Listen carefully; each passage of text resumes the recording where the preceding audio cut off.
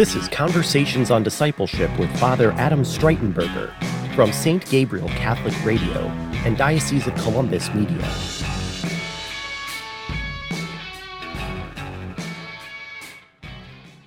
Welcome to Conversations on Discipleship, and I'm your host, Father Adam Streitenberger. With me again today is Father Michael Fulton. He is the parochial vicar at Christ the King Parish here in Columbus. Welcome again, Father. Peace and all good. How you doing, Father Adam? Great to have you. So last time we spoke, Father, we talked about your work with Spanish-speaking Catholics there at Cristo Rey, but also in your assignment at Christ the King, you also work with Bishop Hartley High School. Oh, yeah. Is that Go right? Hawks. Go Hawks. There's a hawk in the house. So I wanted to talk about kind of your work. So how long now have you been working at Hartley? So I went to Hartley right after I was ordained. So I was ordained in 2020 in the midst of COVID and all that fun. And Bishop Brennan, one of his goals, he, just like our current bishop, Bishop Fernandez, he's like, guys, we got to get the vocations. We got to be capitalizing on everything for vocations. So he wanted to start sending priests into the high schools as chaplains. So right away, that fall of 2020, Father Seth Keller and I were both sent into high schools. I to Bishop Hartley, him to Bishop Reedy. And now we're working on getting the other schools some chaplains. But yeah, it was interesting because we didn't really have high school chaplains before. Like, we haven't had like full-time priest chaplains at the high schools since the 90s. And so we didn't really know, Bishop Brennan didn't really know what we were going there to do. He just knew that he needed us to go there and do it. So it's been a learning curve. It's been a learning opportunity for sure. What does a chaplain do at a Catholic high school? So according to canon law, the main job of a chaplain is someone who's in charge of maintaining the Eucharistic presence in a community. So a chaplain to a group of Marines like Father Dan Swartz, who we love very much in this diocese. He primarily celebrates the sacraments for those Marines, but he's also just a spiritual father. The chaplain at a high school is first in charge of celebration of the sacraments, celebrating Mass, hearing confessions, also bringing in other priests from the surrounding parishes to help with the sacraments as well. But practically the priest chaplain is supposed to be a spiritual father to that high school. Like, that was Bishop Brennan's main goal. He's like, I want you guys to go in there. I can't do his accent, so I'm gonna not try. He said, I want you guys to go in there and be fathers. So I can find teachers, I can find administrators. I want you guys to go in there and be fathers, to form relationships with them, to learn their names, to go to their games, and to preach the gospel to them in a personal way. Beautiful. So what do you do? First of all, how many days are you there in the high school? So I'm there about 4 or 5 days a week. So Monday is the day that I sleep. That's my little priestly day off. So I just sleep for the 24 hours there. But then Tuesday morning, I got up and I went to Bishop Hartley High School this morning. And again, I'm not there for the entire day because, again, I'm not teaching a class per se. And each day will look different. Mm-hmm. Some days I'm asked to come into different classes. Recently, I went into Mrs. Wagner's religion classes to talk about the sacraments of confession, anointing the sick, to three different sections of classes. I'll hear confessions, and I'll have adoration and confessions during lunch each Wednesday, and the chapel is right next to the lunchroom. So anyone who wants to can come into the chapel, pray in front of the Blessed Sacrament, can come to confession every single week. I celebrate Mass there, different times, whether in front of the entire school, but also smaller Masses for different classes or before school starts. I go to the games. I cheer for the Hawks because, man, this year we've needed it. We've not been as dominant in the CCL as we have in past years, but the priest is there to go and support. I go there as many games as I can and cheer our guys on, cheer our ladies on, and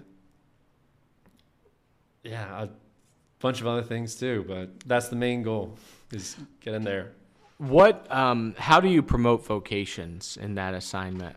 So I'm lucky. We've had 3 guys since I've been in. We got 3 guys apply to the seminary since I got there. So I can't take credit. I think those vocations were there before I got there, but luckily my first job was not to scare them away from the priesthood. Mm-hmm. So a lot of the guys in seminary who are feeling a call to the priesthood, my main job at that point is to give them a very positive image of the priesthood, to discern, to reflect on. Like if you've never seen a positive image of a firefighter, no little boy is ever going to want to be a firefighter. So my job in promoting those vocations is just being a good priest, a good and joyful, life-filled priest.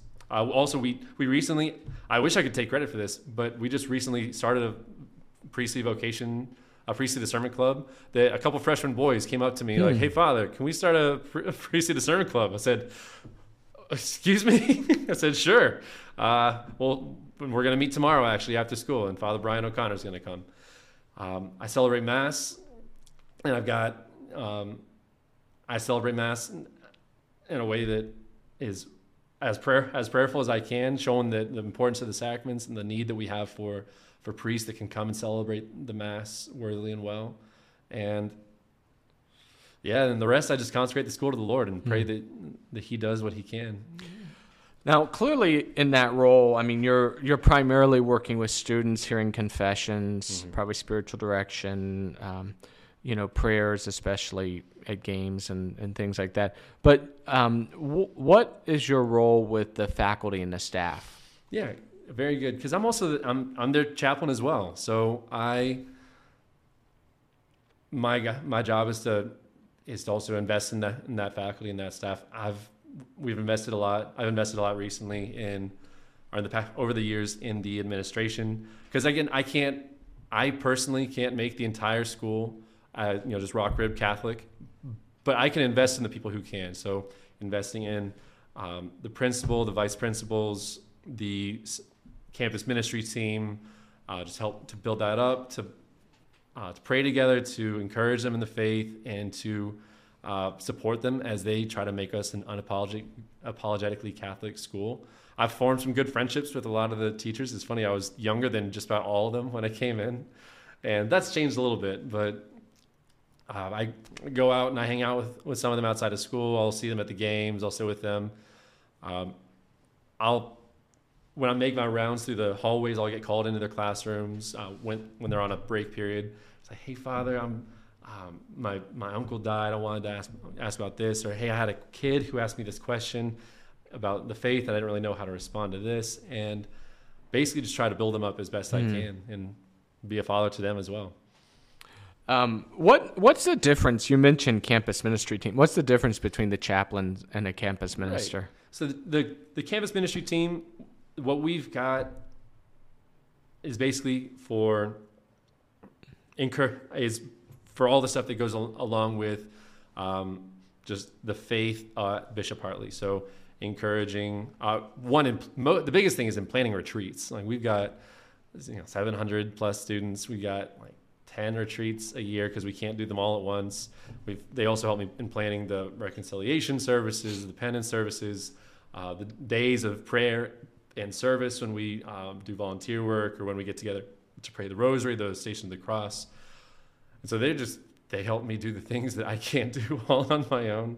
And they are also helping to steer the school away from anything that isn't authentically Catholic. They are always, that's always on their mind, and it's trying to steer the school towards the fullness of the Catholic faith. What about your relationship with religion teachers? We got some really good religion teachers there. I spent a lot of time in their classrooms. So we've got some new ones, some brand new ones that I don't know as well. One of my favorites, his name is Mr. Ravelis. He is probably more Thomistic than the Dominicans over at St. Pat's. He's fantastic. I spent a lot of time. I'll come into his classrooms. I'll listen to some of his lectures. I'll answer questions. And then the teachers we've got teaching the freshmen, like they're on the front lines because the freshmen are just crazy. They're crazy. And so I spend time with those classes too. They'll bring me in like, "Father, can you come and help out with this?" We got Sister Felicity, and we got Deacon Frank Sullivan. We got who he's got a lot of experience, and Sister Felicity, she's a Dominican sister. They're dynamite. They're fantastic. And so we've got very different teachers, but we got a lot of them that are working very hard and trying to teach the faith and answer the questions that these kids have, because a lot of them have questions and we need to be able to give them answers. What are you most especially proud of at Hartley? I'm not sure exactly what I can claim that I've accomplished. Well, not so much for you, but what do you see? I mean, as the father of that community, what moves you? You know, like what's moving about it? The community is there's an element at Hartley that we were able to see when I was even a seminarian. And again, I don't want to denigrate any of the other schools in the diocese, especially St. Charles, DeSales. Even though we destroy them in sports, they're still very, very much our equals and our brothers in the vineyard. It's at Hartley though when I can see that there's a lot more cohesion, there's a lot more cooperation, there's a lot more community, and people are a lot more united. Like they pray together, they lead each other to the chapel. And through our house system, through all the different things that form up the community there, I'd say it's just the Catholic identity there, the Catholic culture is just so strong.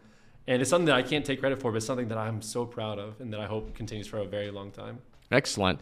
Well, this has been Conversations on Discipleship. I'm your host, Father Adam Streitenberger. With me has been Father Michael Fulton.